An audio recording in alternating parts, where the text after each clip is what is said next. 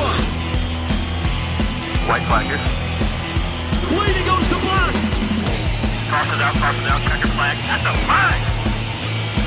Awesome drive, man, awesome drive.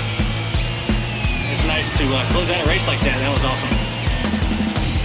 This is the Team Blaney Podcast. Welcome back, everyone, for another episode of the Team Blaney Podcast. My name is Adam Rogers, and alongside me, as always, is co-host Steve Mez. If it's your first time listening to this podcast, it's brought to you by fans for fans. Steve and I have been following the Blaney racing family for 2 decades, and Team Blaney itself has been providing news, notes, and analysis to fans on social media since 2014.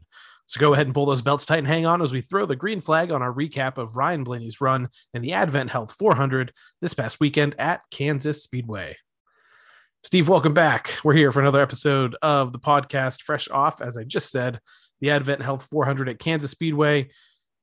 And much like Kansas has the last couple of years, it really delivered, in my opinion, racing action. It's just another example this season where it's been flipped, where somehow the 1.5 miles and the 2 mile tracks have been providing this super exciting racing with the next gen cars, and the short tracks have stumbled slightly. So it's kind of this weird topsy-turvy world that we're living in, but quite honestly, seeing these cars perform really well on these 1.5 mile tracks has been refreshing. Well, the 1.5 miles, they're doing something that at the 1.5 miles that they're not doing at the short tracks, and that's tire wear. Tire wear and tire maintenance, and how these teams set up their cars at the 1.5 miles are definitely showing who can do a longer run and not wear out their equipment as much. It does make the racing better when you got that situation, because then the strategies change too. Sure, everybody has to come in and get 4 tires for the most part, but when do you come in? When do you get those 4 tires? How long can you go before that fall off is so deep that you can't stand it no more?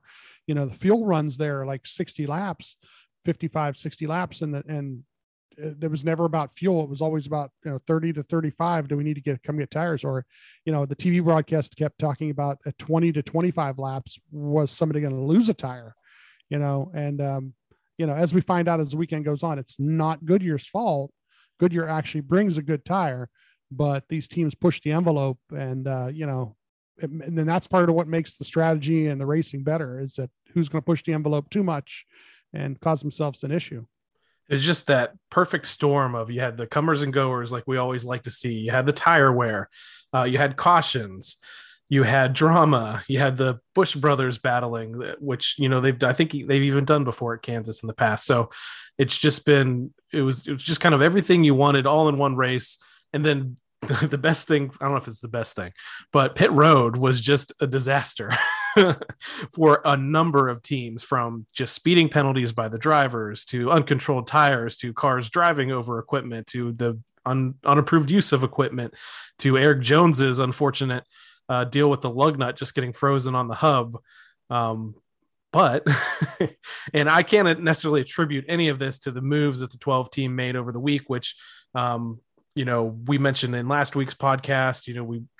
The pit crew had some kind of major issues in that last race, and then I think a day later they announced that they made some changes to the front tire changer and the tire carrier. They swapped around Team Penske a little bit. The 12 team was clean on pit road all day long, which they've had challenges this year, so that was really good to see. But it seemed like everybody else was just missing a beat. Yeah, I'll bring it up in the report at some point. There is one pit stop where they pretty much hold serve, which is really what you need to do. And they still gain 3 or 4 spots based on all the other issues other cars were having up and down pit road, just craziness. There's one later on with Kyle Busch where, they're doing their new coordinated choreographed dance there, and it goes awry, and it was fun to watch. The other thing to note, I believe going into this weekend, they only needed one more spin, like a solo spin by a driver going into this weekend to tie the amount of spins they had in the entire Cup Series season last year. I think we're going into the weekend, we had like 19, and then I think immediately, I don't remember who it was early on in this race, spun out on their own, and it tied that. And I can't remember, the rest of the race, if we broke it beyond that. but that kind of goes back to the next gen car being difficult to handle, and just some of these setups and the air pressures and everything else. And we saw it in practice too, with even Joey Logano, snapping loose and turning right into the wall. So I don't know. It just seemed, like I said, the drama, the chaos, the pit road issues, the battle for the lead going down to the end of the race. Kansas, I think, just delivered once again. And it's not always a high on people's lists of a track they need to get to. But I think there's enough in that area surrounding the racetrack, plus the racing that it delivers, to make that one of those. I don't want to call it a bucket list track, but it's definitely one of those ones I want to check off at some point in my fan career, NASCAR fan career. So, but yeah, as I just said, why don't we just go ahead, jump right into our recap of Ryan Blaney's run in the Advent Health 400 this past weekend at Kansas Speedway. All right, let's just do a quick synopsis of Saturday. Ryan was in Group A for the practice. 12 laps run. There was so many issues. He was on pit road waiting to get out there with some of the things that happened, some of the cars that spun and so forth right off the bat. He was once again 4th best in the 10-lap average, which is something to, like I said, to look at, especially at these bigger tracks when, with tire wear and everything. It was the 14th best single lap, about almost 3/10 off the leader in that thing. But, and the car was tight. So that was his main complaint. So you knew they were going to loosen it up for qualifying. And his last lap, his right rear tire went flat. And like I said, many cars are having this issue in both sessions. So luckily he didn't smack nothing like Logano did, but it probably made the crew chief adjust a little bit of what they were doing, whether it's camber or something like that. Yeah, they don't really, the big thing here too is, and the teams talk about the practice that they have this year, 15 minutes, 20 minutes, whatever they end up getting. They don't really have that much time or much options to make adjustments, because you can make, unapproved adjustments and things that will throw out your qualifying lap or your starting positions and various other things. So air pressure is a big thing that they can do. Camber, I'm not even sure. I know they can't do that after qualifying. But I was just hoping, with the issues we saw with Logano, with Ryan's tire going down, I'm like, man, I hope they've just learned something from here. He didn't run that many laps, and he has an issue, has a failure.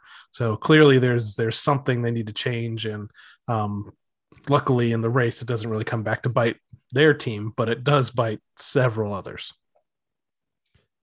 Yeah, he does make it out of Group A qualifying 5th, and then ends up in the top 10 there, qualifying for the pole, ends up 10th, and the 20 car actually wins the pole. So, the issue was still there even during the qualifying lap, because he come in afterward was saying something about, he did the best he could with what he had. So hoping that it was going to be ready for race day, basically at that point. So we get to race day, stages of 80, 165, 267, 9 sets of tires. Like I said, a fuel run was about 60 laps. No competition caution, which totally shocked me.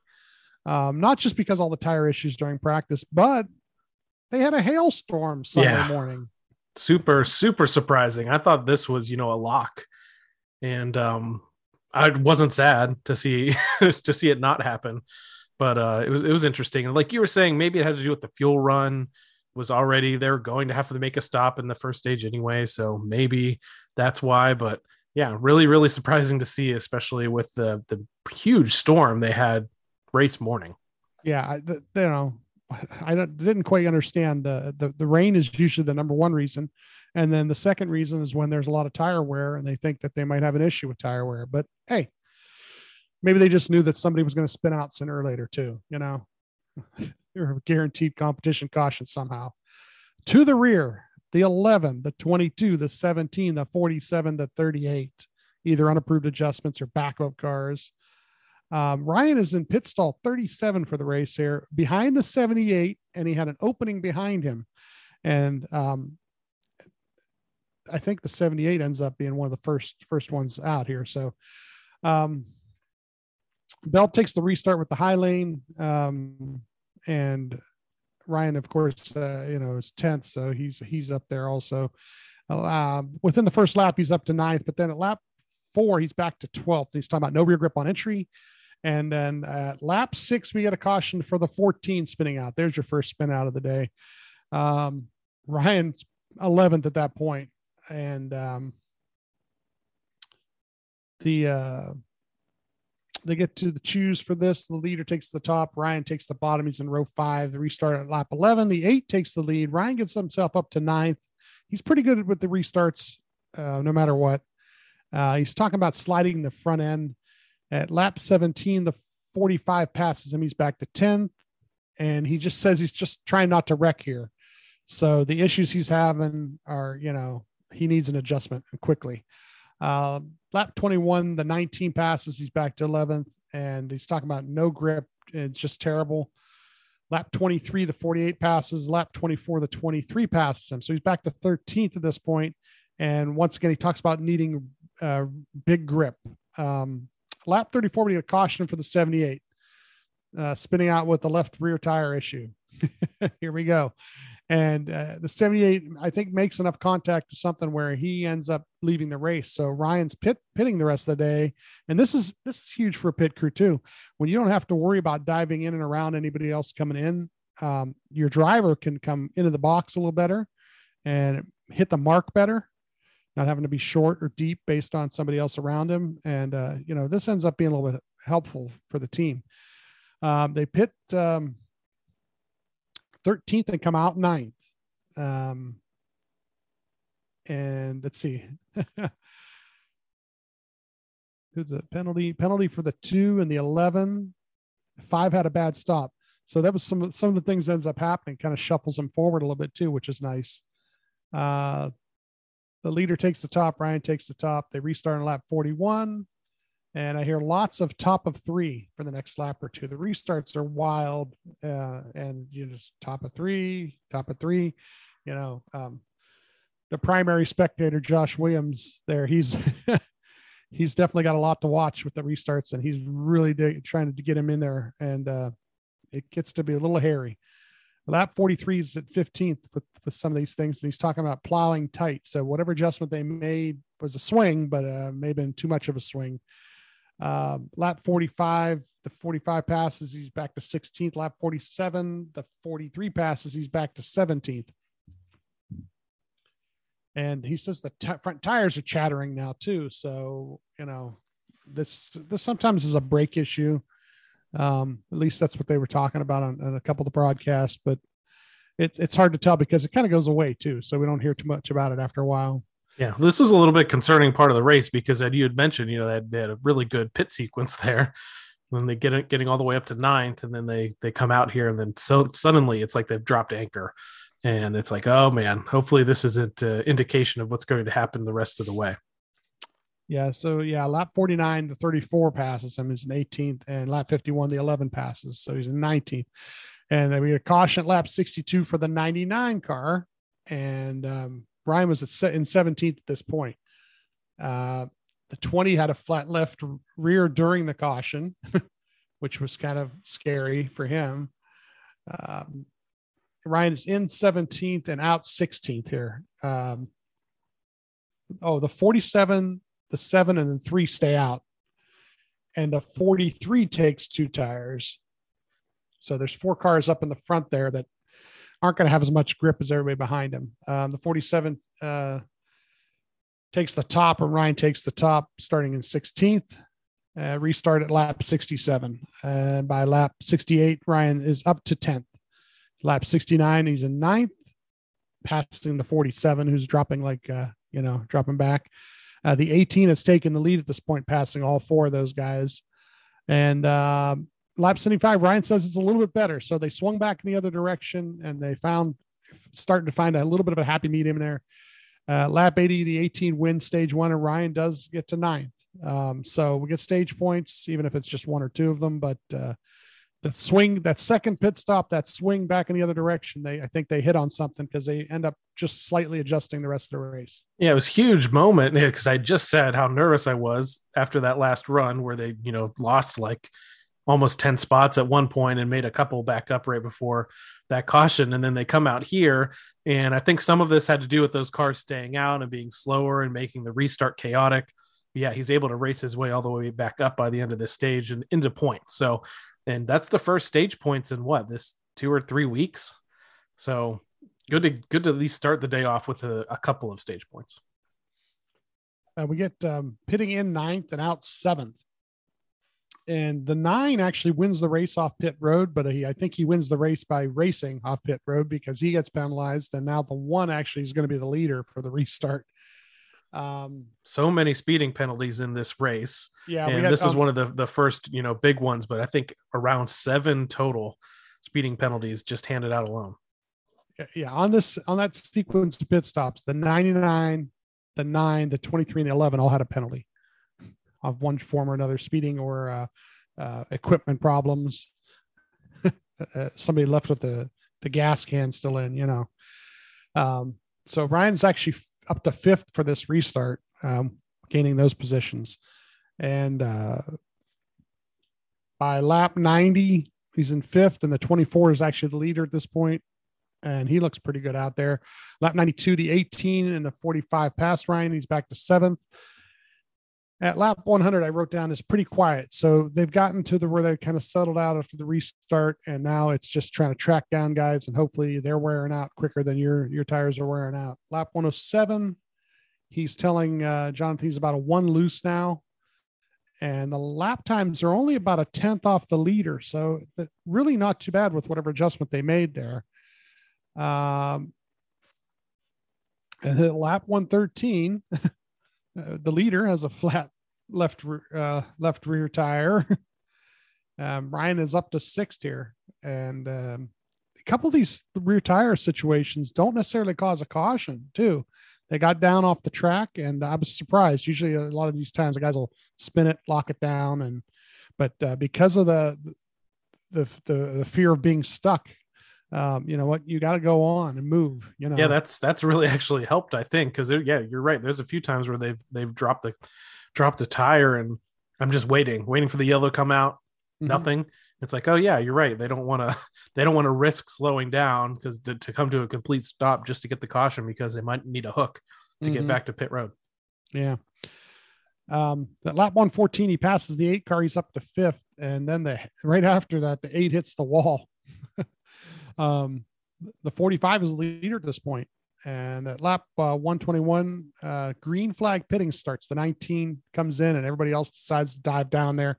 This is where some crazy things start to happen. Lap 125, we get a caution for the 4 car, and Ryan had pitted already, but he was still in the lead lap. So they were in a situation where some of these other cars will cycle around. They'll have to pit. And this is where they get to the front, because they did a good job on their green flag pit stop, and they were still in the lead lap. And when it cycles around, the 45 leads and Ryan's up to 2nd. And Ryan tells him, he says, I feel like we got a lot more competitive there. They come for the choose cone. Of course, the leader takes the top. Ryan does take the bottom for this restart. And I think he ends up leading the first lap. So he ends up leading another lap here at lap 131. Lap 137. I'm sorry. Lap 138, the 48 passes. And then within a lap, the 18 also passes. So Ryan gets back to 3rd at this point. And lap 143, he's saying it's taking off a little too tight, and they know it'll loosen up a little bit as they go, but for a little note for later, if they've got a short run or something like that, basically. Lap 155, he needs to tightening up a little bit. He says lap 164, the 19 has a flat left rear tire.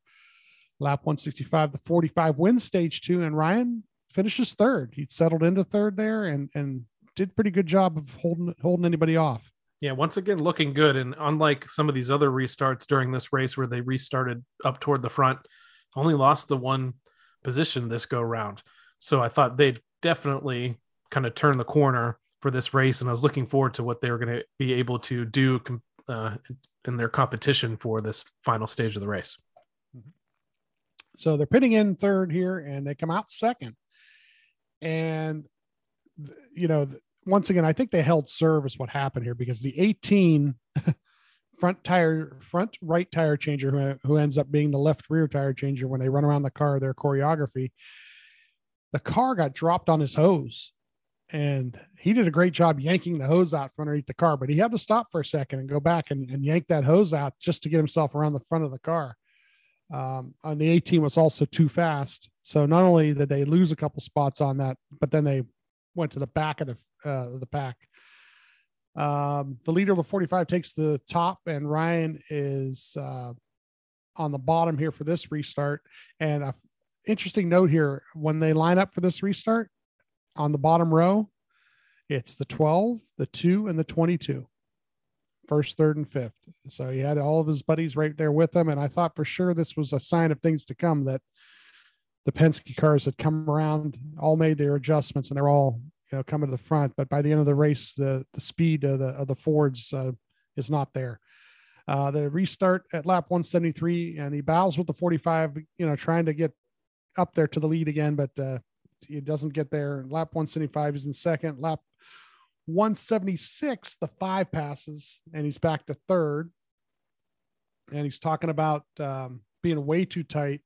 And then I got a note here of how did the 5 not wreck? This is that great piece of footage where he comes off and he's running that high line, and he fishtails the back end of the wall, and his dirt driving experience shows there. Yeah, and that wasn't even the first time he hit the wall. He was hitting the wall all day long.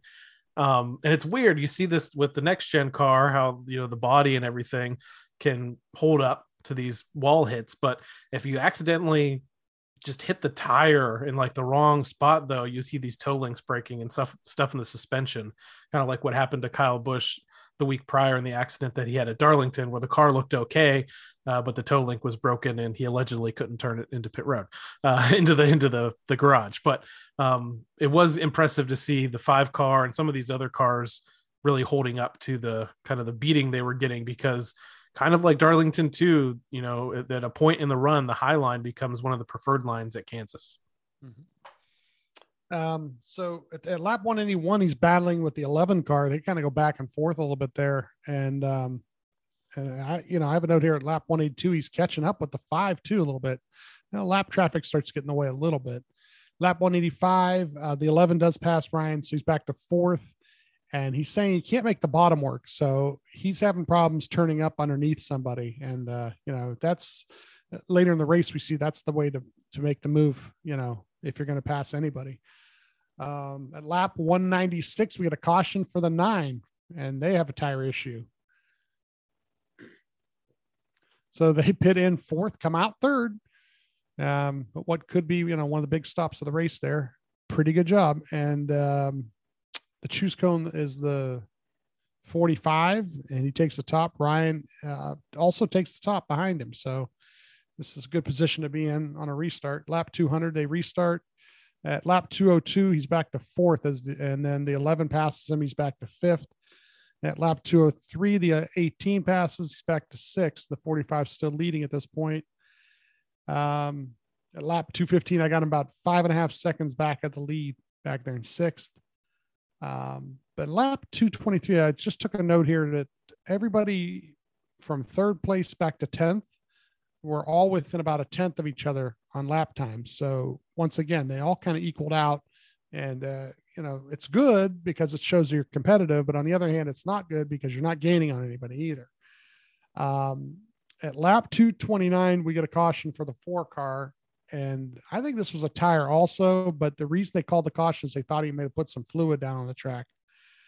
They pit going in 6th, and they come out 6th. The 18 is the leader. He takes the top, and Ryan takes the bottom, putting him in row 3, actually up to 5th. And we restart lap 234, and he basically sorts out to 7th place. And the 5 is leading at this point. And at lap 239, Ryan gets sideways off of 4. And I don't know, I think they showed this one on TV because he does a great save on this one. But he loses position of the 47, the 48, the 19. He ends up back in 10th. At lap 257, he's in 10th there. And, the focus on TV then becomes on the lead, Yeah. The 45 is gaining on the 5. At lap 259, the 45 slides under the 5. And, in a way, it looked like he hit him, or he at least forced him into the wall. What was great was that since then you've heard the audio of Larson, because his spotter right away is, oh, he forced him to the wall or whatever. And Larson said, no, that was my fault. Larson was trying to get everything he could out of the high line, and he kind of lost himself. So yeah, he didn't leave him a ton of room, but he didn't touch him. No. So it's, I don't know. Some would say maybe similar to what happened last week at Darlington, except, Larson was like, no, that was me. I could have kept it out the wall, but I didn't. So yeah, refreshing. Then Ryan has another, I think another moment. Like I said, they don't show this on TV, but he does get passed by the 23 and the 2. So he's back to 12th there. He got into the wall a little bit. Lap 267, the 45 does win. Ryan ends up 12th.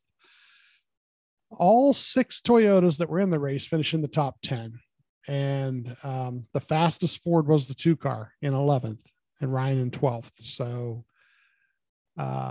Jonathan makes a statement about, we'll work on to find some more speed. And this, I think, is the issue. They do take 6 cars after the race for R&D and wind tunnel, 2 Toyotas, 2 Fords, 2 Chevys, and Ryan being one of them.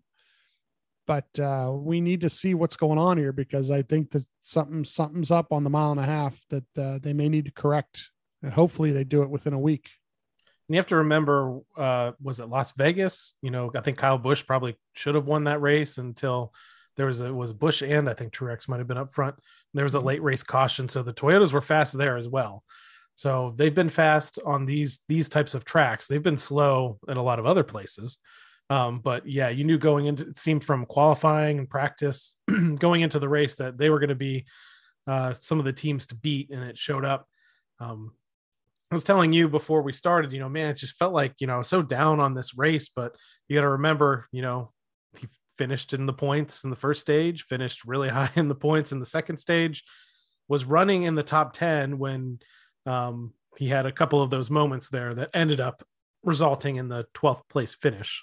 So it's one of those, it could have been worse. He could have had, like the past previous weeks, he could have had no stage points at all to fall back on in this race and then still finish 12th or something like that. I don't like that. I think this is the 3rd or 4th race in a row they've finished outside of the top 10. So hoping that this week they head to the All-Star race, maybe the pressure's off a little bit. Really great to see, for whatever reason, the pit crew was firing on all cylinders this week. So it's like, if they just had the speed, a little bit more speed, or the setup, or whatever issues they were having there with the pit stops that they had all day long, he probably would have been in contention to win this race. Yeah, he makes a statement early in the race when he gets passed by somebody that and it was one of the Toyotas, that they've got, like, it seems like they have 100 more horsepower than we do. And, that it's hard to tell on TV, and it's a little easier to tell if you're looking at lap times, if everybody's running consistent laps. But the number one person who really be able to tell is the driver when he's sitting in that car, and then somebody actually goes by him, and it goes by him in a way that, you wouldn't expect them to get by you. So yeah, there's something going on there. And like I said, it's at the mile and a half. So it doesn't obviously matter at some of the short tracks or things like Darlington, where it's more about the driver, but when it's more about the horsepower and aero, and you don't have it, it shows up, so hopefully, like I said, if they do find something that's a difference, hopefully they alter something before they go to Charlotte. One other last thing I want to talk about, we've kind of seen this every race, is we talked about how, at least I perceived it, and you seem to agree a little bit, it was a great race, a good race all around as far as being a NASCAR fan.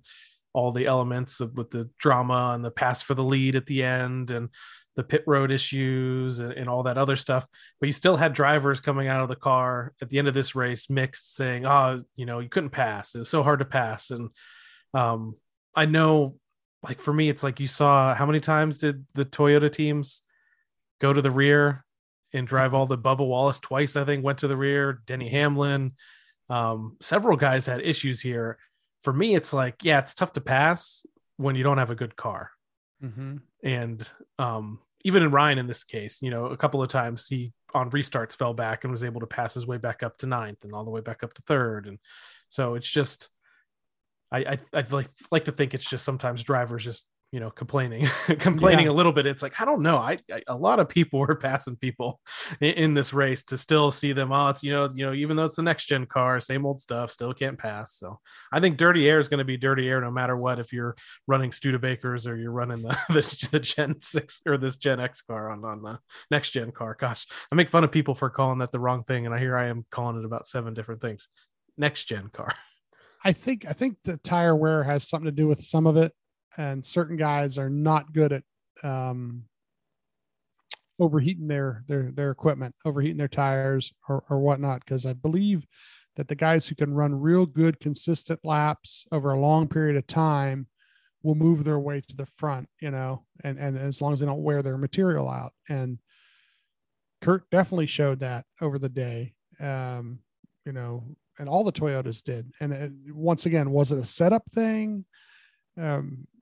With the tires and so forth. I mean, because you know, even they had some tire issues through some of the teams, but yeah, you know, each week there's so many different things you can hit on that are going to make the racing better. And it seems to be working. You know, I'm not going to be totally pessimistic, but there are sorts of moments where, at least watching Ryan from his perspective, where a restart happens, 10 laps into that, after that restart, it kind of settles down. And then you're logging laps and you can't gain and nobody's gaining on you, and then it spreads out. And, you know, those are the moments I kind of get like a little bit like, oh man, I wish there was some big difference. You know, the only big difference ends up being tire wear at that point. If you're better with your tire wear than somebody else, then you start to gain on them and pass them, you know? So yeah, those are the types of things that'll hopefully equalize it out a little bit. And we know that Ryan's really good at taking care of his equipment best he can. The only time he's really has an issue with that is when he has to go in the back and then race his way by a lot of these middle of the pack guys, you know. So before we move on, let's just take one look at the current NASCAR Cup Series point standings. And if we're looking at the playoff race, with Kurt Busch winning this, he's now the 11th different driver to win a race this season. And so that kind of relegates Ryan back to the 12th position when it comes to the playoffs. On the bright side, with the stage points that he gathered during this race, he has regained the 2nd position in the straight up point standings behind Chase Elliott. So Ryan has 423 points to Elliott's 475 points. That matters a little bit. We've been saying it every week. If Ryan just wins a race, he's going to vault back up into the top 5 of the playoff standings, especially with a lot of the stages that he's already won as well. That would go with the 5 playoff points you get for winning a race. So we're just waiting for that win to come. And I'll take it anywhere. I'll even take it this weekend, because the Cup Series is heading to the All-Star race at Texas Motor Speedway this Sunday. We just gave you the points update. In this case, the points don't matter. No. But the money does, because if you are able to win this race at Texas, your team's going to come home with a cool $1 million prize. And as they do every year, they kind of just shuffle up the format. And while this format may not be as flashy as some have been in the past, may not be as confusing as some have been in the past, I think it still might do the job. And Steve, why don't we just kind of go through this whole race format for this weekend of the All-Star race at Texas? It's actually going to be a triple header weekend, with the Truck Series on Friday, the Xfinity Series and Cup qualifying on Saturday, and then the Cup Open and the All-Star race on Sunday. You can catch the Open on Sunday at 5:30 p.m. Eastern time, and 8 p.m. Eastern is when the full All-Star race is going to kick off on FS1 and on the radio with PRN and SiriusXM NASCAR radio. So let's start with qualifying. Now, this is going to happen on Saturday, I think in conjunction with the Xfinity schedule. So qualifying. Opening round of qualifying is going to be the traditional single car, 1 lap format in reverse order of the current 2022 owner points. From those 1 lap one laps that each team's going to do. They're going to take the fastest 8 qualifiers and transfer them to a 3-round head-to-head elimination bracket. So if anything is kind of flashy in this year's format, it's qualifying. In that elimination bracket, it's going to feature 2 cars staged in adjacent pit stalls near the end of pit road. At the sound of an alert, each pit crew will perform a 4-tire stop, and at the drop of the jack, the drivers will exit their pit stalls and basically drag race back out onto the track. The first car back to the start finish line is going to advance to the next round. So lap time, whatever the actual time is, doesn't necessarily matter, because if your pit stop is faster and you get off pit road quicker, you have a better chance of getting back to the start finish line first. Once they go through all of those elimination bracket things, the final pairing will meet up once again to compete for the pole. So this sounds interesting, and this is the first time the pit crew is going to be involved in the all-star format, because they're going to have some more involvement later on. What do you think about just qualifying as well? Do you think they should have just, done straight up qualifying, or do you like kind of the flashiness of this? I kind of like the flashiness of it, just because it may give somebody a chance. And plus it's also like a complete team effort type thing too. The other big thing is that Texas as a track has an issue, and track position might be huge all night long in the all-star race itself. So they're trying to be out in the first 4 or 5 guys might be the best thing you can do all night long, just to try and, keep your track position, hold on to your track position. Because like I said, that the issues that Texas has with the PJ1 and what's happened to the raceability of the track, you might not be able to come from 10th or 8th place and move your way up, even in a longer run. Now, hopefully, Texas has had an issue in the past. We did just talk a little bit about how the next gen car has been running on 1.5 mile track. So I'm hoping that this will be the thing that it's needed, that they don't need to tear it up and do another reconfiguration since they've made the turns different all the way around. So we talked about qualifying there. Why don't we talk about the Open real quick, even though Ryan doesn't have to deal with the Open since early in his career, since he's been winning races the last several years. But the Open's going to proceed. The NASCAR All-Star Race is going to happen at 5:30 p.m. Eastern time. As I said, it's going to consist of 3 stages, 20 laps, and 10 laps. Each segment winner is going to advance to the All-Star Race. And there's also going to be a 4th person that will be driver that will be voted in to the All-Star Race. And what was it at right now? It was LaJoie, Eric Jones, Suarez, and I'm forgetting the 4th driver, but those were the top 4 that they had kind of released going into the weekend. I think the voting closes on Friday. So if you happen to be a semi fan of one of those other folks outside of Ryan, you might want to get your votes in for that. So that's, like I said, going to precede the All-Star Race. The race format for the All-Star Race, 4 stages, with the first 3 25 laps in length, and the 4th one and final one being a 50-lap shootout. So like we said, stage 1, 25 laps. The stage 1 winner will start on the pole in the final stage as long as he finishes 15th or better in stages 2 and 3. So maybe this is where things get a little bit complicated if you have to keep track of this map. Luckily, the folks at NASCAR on Fox are probably going to let you know at the end of each stage how this is going to function, and so you won't have to keep track of it on your own. Stage 2, another 25 laps. The stage 2 winner will start second in the final stage as long as he finishes 15th or better in stage 3.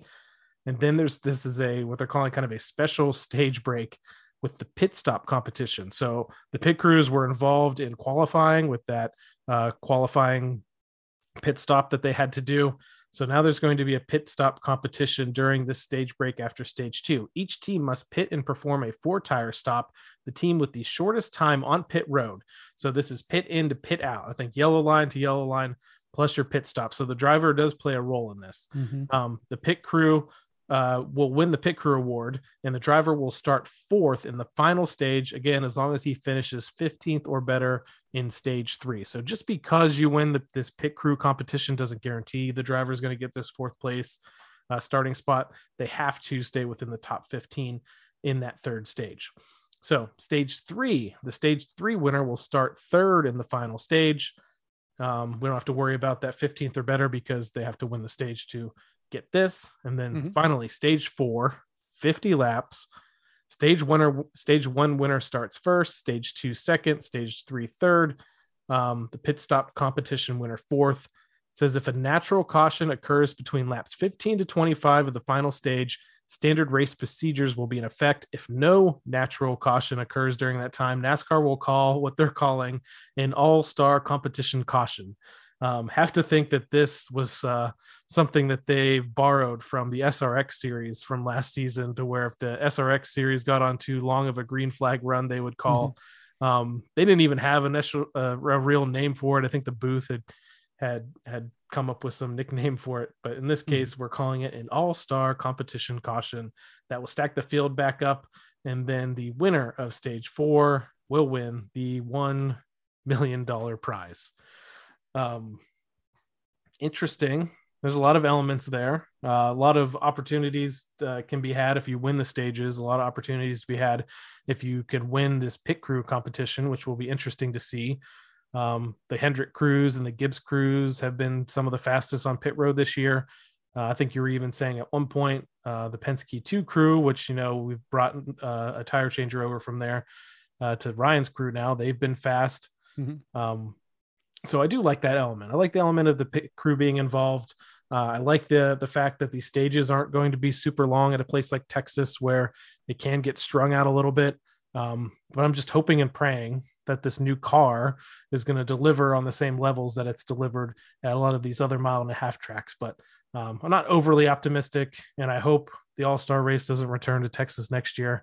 But I'm just looking for some entertainment, really. There's no points on the line. There's money on the line for the teams, which is a big deal for them. But I just want to be entertained. That's all I'm looking for this weekend. And if Ryan wins the race, even better. Yeah, I just, All-Stars it's a fun thing. It's supposed to be a fun thing. Different formats each year, trying different things is great. I do want to talk about the Jeff Gluck format, just because Jeff's idea, I think, is super. And I think the only reason NASCAR doesn't go to it is because they don't want to admit that somebody has a better idea than they do. It's some sort of pride thing, but Jeff has basically a format where you do segments, and at the end of the segment, you drop off the last however many cars, 4, 6, drop off 4, 6. Then you get to that last segment where you only got like 5 or 6 cars on the track, and then you do a shootout for 10 laps or something like that, or even a green, white checkered, whatever. But that would be kind of cool, because then you'd be like, if you're in, let's say, 15th, and you got to get to 14th to make the next thing, you're racing a lot harder than just collecting your check for the night. So, something like that would be kind of cool. But like each year they try something different. This is interesting. I don't think it's that hard to follow. Some people have made it sound like it's really hard, but it's not that hard to follow. The thing is win one of the 3 stages or win the pit crew competition, and you can start up front at the end. You start up front at the end, you got a really good shot at winning. Like I said, just based on the fact that I don't think there's going to be a lot of passing once they spread out after restart. So, let's just hope that, Ryan and the Penske guys can do one of those 2 things, win a stage or get, and you might see some pit strategy based on that too, where in that first or second caution between the stages, I don't think they necessarily have to pit. So, that could be something too that'll help change some things around for teams. Now, I could be wrong, but I do feel like there was a point, maybe even back during Dave's career, when they ran the race at Charlotte Motor Speedway, that they did have a format that did include elimination of drivers at the tail end of the fields. But I don't think it was a lot. I think it was maybe only 1 or 2. I've definitely seen that format in person on short tracks. So if they did bring this race back to like a Bristol or a Martinsville or something in the future, or another short track, I think it'd be worth entertaining, because they run those races for fun kind of all over the country at short track. So that would be kind of cool to see. Just taking a look, we might as well look at Ryan's stats at Texas Motor Speedway and just the non-all-star races. He's made 13 starts at Texas, a little bit feast or famine. His early career finishes were not great.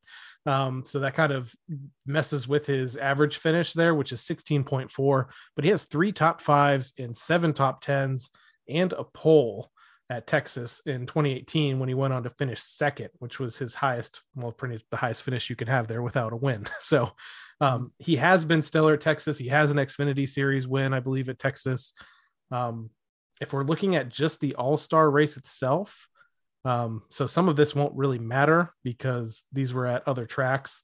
But his highest finish in the All-Star race did come last season when he finished 5th in this All-Star race at Texas. Prior to that, he was 6th. I think it was at Bristol then, 16th, 15th, and then 11th. His first appearance in the full All-Star race was in 2017 when he won a stage in the Open in the 21 car and actually made his way into the race that way. So 5th in this race last year. He has a really good track record at Texas overall. So I'm thinking if the pit crew can deliver in these little competition segments, whether it's in qualifying or in the race itself, if the Fords can come up with something here, I think they're just running the normal, 670 horsepower package. So they're not doing anything funny with the aero package at all, just what they've been running all year. So if they can come with some sort of speed. The other thing here to keep in mind too is that Texas is going to be important at the close of this season too. So teams aren't going to just mess around this weekend and have fun. They need the data here for the playoffs. Yeah, they're going to want to definitely learn something that they can apply later on in the year when it comes playoff time. Real quick note about the pit stops and the pit crew and everything. With the pit crew change, they've gained the front tire changer from the 2 crew, which is Skip Flores. We want you to continue to listen to this podcast, but if you don't listen to the Stacking Pennies podcast, you may want to start listening to it now for sure. Because he does give insight into how his weekend went when he was changing for the 2. So if anything major happens, or anything that needs to be talked about, not only for other Penske cars, but his car now being the 12 car, and he was with Ryan's crew before, so it's not like he's unfamiliar with the 12 car. But if you want more insight, sometimes he'll definitely be a source now. If something happened on pit road, that he'll probably be able to tell you about it. They usually come out with their podcast by like Thursday morning. So, listen to ours first, and then later on catch the Stacking Pennies podcast too, so you can get some insight into what happened on pit road. So again, if you want to tune in this week for the All-Star race, qualifying is going to happen on Saturday night. But the big show is on Sunday, 5:30 p.m. Eastern time for the All-Star Open. If you want to see which drivers can race their way into the All-Star race and which driver wins the fan vote, then at 8 p.m. Eastern time, it's the All-Star race at Texas Motor Speedway. You can watch it on FS1. You can listen to it on PRN or SiriusXM NASCAR radio. Hey, do they have trucks and Xfinity this weekend too, or just trucks? There's trucks on Friday and Xfinity Series on Saturday. So it's a triple header weekend with the Cup Series All-Star race on Sunday. Make sure you check out the truck race this weekend. The 38 truck of Zane Smith, they just spanked the field this past weekend. Josh spots for that 38 team, and they've won their 3rd race of the year. And right now he's looking like the best thing going in the truck series. And Josh is, what did I call him earlier? He said he's primary spectator is what he called himself. He called himself that. And that's the only reason I'm using it. But as the primary spectator, he called pretty good race on the other night for that truck. And like I said, that truck Zane right now, they're clicking. So you might want to tune into that this weekend just to see them and see Josh have a good night too with them. Yeah. Would not be surprised to see them go back to back on 1.5 mile tracks here. They just won at Kansas, and I would not be surprised to see them go out there and spank the field once again at Texas Motor Speedway. Hey, right. We want to talk some fantasy. I guess we have to. I mean, quite honestly, it was a good week. I think this is 2 or 3 weeks in a row for me where I finished in the top 15. But of course, you had to ruin that for me a little bit, but I'll get over it. It's okay. So yeah, let's take a look at what we had as our starters for this race. And I thought I had a pretty decent starting lineup going in here based on qualifying and some other things. So I did go with the pole sitter, Christopher Bell. He got me 32 points. I had Kyle Larson, who somehow between, hitting the wall about 70 times, still kept it up front there, got me 40 points. Kyle Busch got me 53 points. Kurt Busch, the winner, got me 50 points. My only weak link in this entire deal was Eric Almirola, who I could have replaced. I pretty much keep Ryan in my garage all year long. I could have bumped Ryan up into there and got 35 points. Didn't do that. So I only got 11 from Almirola. I think this is where it potentially I had some issues though. So in the featured matchups, I picked William Byron over Logano. That did end up being correct by one position. I picked Larson over Hamlin. That was correct. I did okay in these. I picked Almirola over Eric Jones. That worked out. I did get the third one wrong though. I picked Reddick over Kevin Harvick.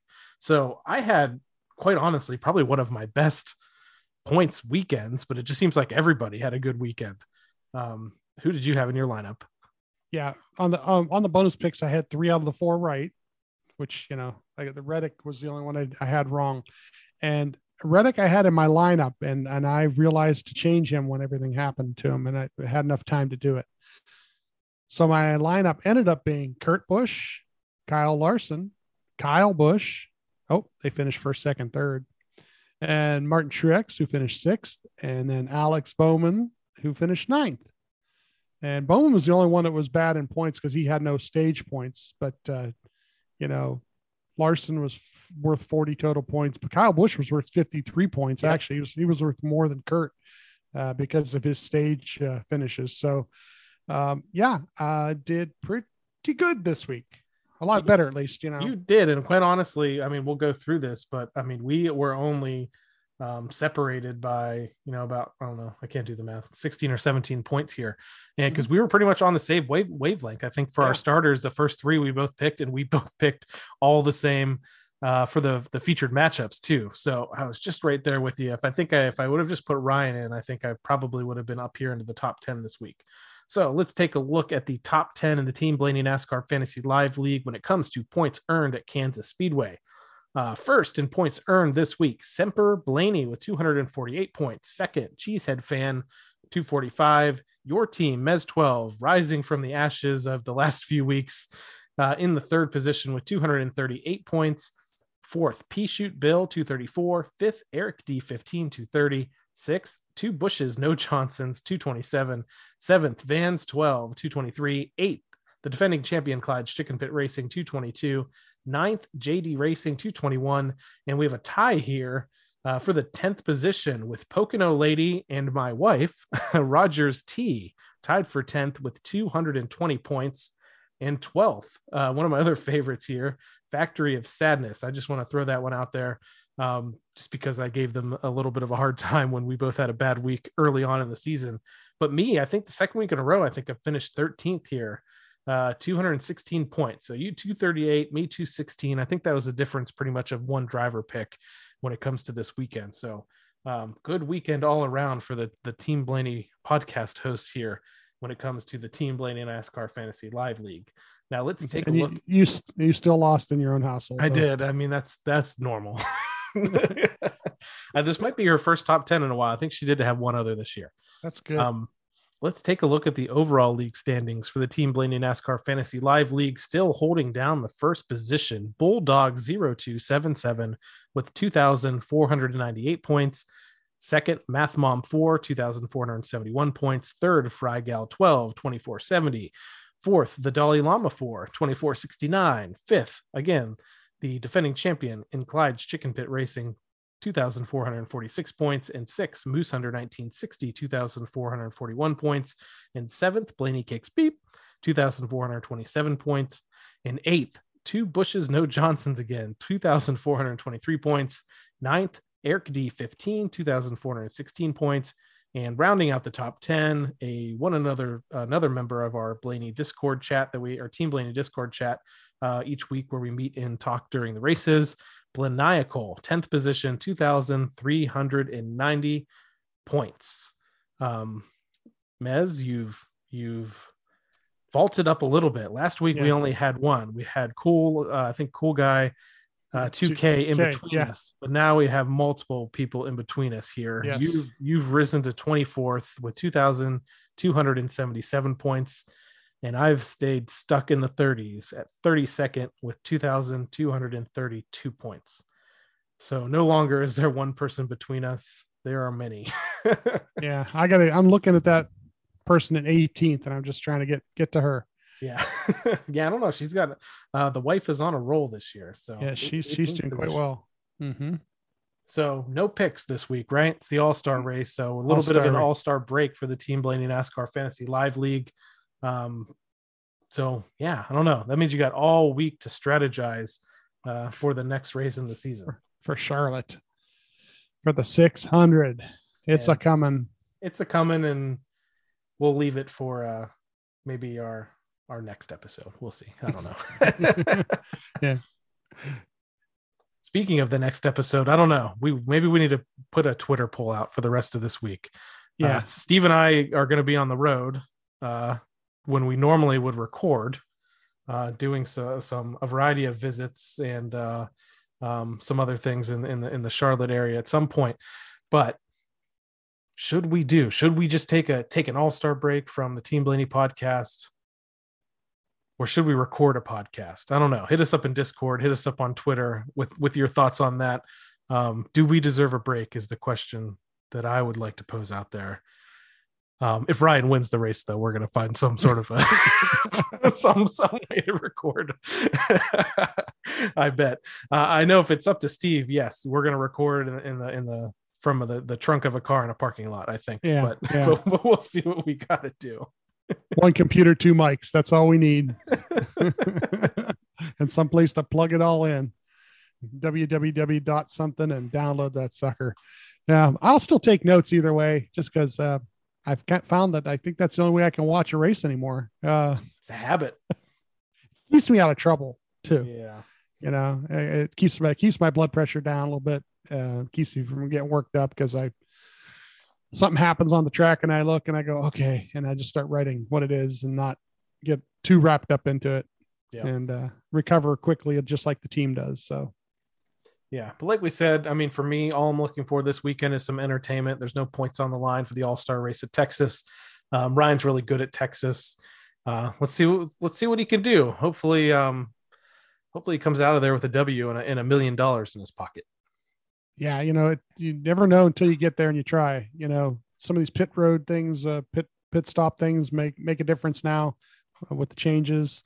And plus it's part of the format, in qualifying, part of the format during the race. So, and the Open is always interesting because, it's kind of get to see who might be the best of the rest and this year, truthfully, with all the different winners, some of those cars that are down there in, 20th place or below really aren't bad cars. Nope. You got guys like Suarez and they've got the speed to win the Open, or win one of the segments or whatever they got to do. So hopefully we see that, see a couple guys get their way in. That's always fun to watch the Open and see the excitement when those teams do make it. And then the fan vote, I'm voting Corey LaJoie. I'm just going to put it throwing out there. Just vote for Corey the next couple of days. Get your votes in. He's a good guy and he's trying hard and they're on the right track. He's a good driver. He really is. You just don't get to see with the equipment he's given, and I'd like to see him just make it just for that, just to see that personality. Cause he's a good personality too. I think I'm obligated by the aforementioned wife to say vote Daniel Suarez, even though I think he's plenty capable of winning a segment in the Open. But Steve, I think that pretty much wraps it up for this week's episode of the Team Blaney podcast. I want to thank everyone once again for tuning in. If you'd like to learn more about myself or co-host Steve, check out our debut episode from our very first season that dives deep into our Blaney fandom. You can interact with us on Twitter and Facebook at Team Blaney and on Instagram at team.blaney. And finally, very important, we want to encourage you to help support the Ryan Blaney Family Foundation. This organization, championed by Ryan and his family, supports causes like the Alzheimer's Association and UPMC Sports Medicine. Find out more about the foundation online at ryanblaneyfamilyfoundation.org or on all of their very active social media channels. And plus, we are less than a week away from the Ryan Blaney Family Foundation's Driving for Good golf tournament that's going to happen next Tuesday at the Top Golf Charlotte University. Lots of fun to be had, I'm sure, at the event, and also several different ways where Blaney fans and others can get involved and support the foundation, support their efforts. I believe this whole golf tournament at the Top Golf is supporting their UPMC Fund a Fellow program that they've been working with them for the last several years, trying to get some more money and awareness for the concussion research that they do. So the Wall of Fame, that's probably one of the easiest things you can do if you're unable to attend the event. Yeah, $20 gets you on the Wall of Fame, but a donation of 50 or more, and you not only get your name up on that Wall of Fame, but then Ryan takes it and signs it, and they mail it back to you, and you get your own little keepsake off of that. Pretty good for a $50 donation to charity and to help his charity and the family's charity, really, because the whole family helps run it. And then the other thing is the silent auction. And hopefully within the next couple of days, you'll be seeing some things from the Ryan Blaney Family Foundation's Twitter, Facebook, and Instagram feeds, where you'll be able to go online and actually look at the items, because they'll be opening up bidding. I don't know when they're going to actually open up the bidding, but pretty soon you'll be able to at least look at, see what it is, see what types of things you can bid on that day. And, hopefully if the items are on site there, we might actually do a little bit of social media on it so that you can see some pictures up close of the stuff. Keep an eye out on the Team Blaney social medias as we get to that day. Cause like I said, we might do a couple pictures here or a video there of something just so you guys can see it up close. But yeah, go ahead to the website, Driving For, FORE, good. And you'll be able to click links for these different things. Right there on the main page is the donation for the Wall of Fame. So, yeah. So again, that website is drivingfor, FORE good.planningpod.com. You can find out everything you need to know about this event that's coming up next Tuesday at the Top Golf Charlotte University for the Ryan Blaney Family Foundation, and in support of their partnership with the UPMC Sports Medicine Fund a Fellow program. But for now, for my co-host Steve, I'm Adam Rogers. We'll catch you next time right here on the Team Blaney podcast. Good night, Brussels. Good night, Dublin. Well, thanks everybody for coming. I hope you enjoyed it.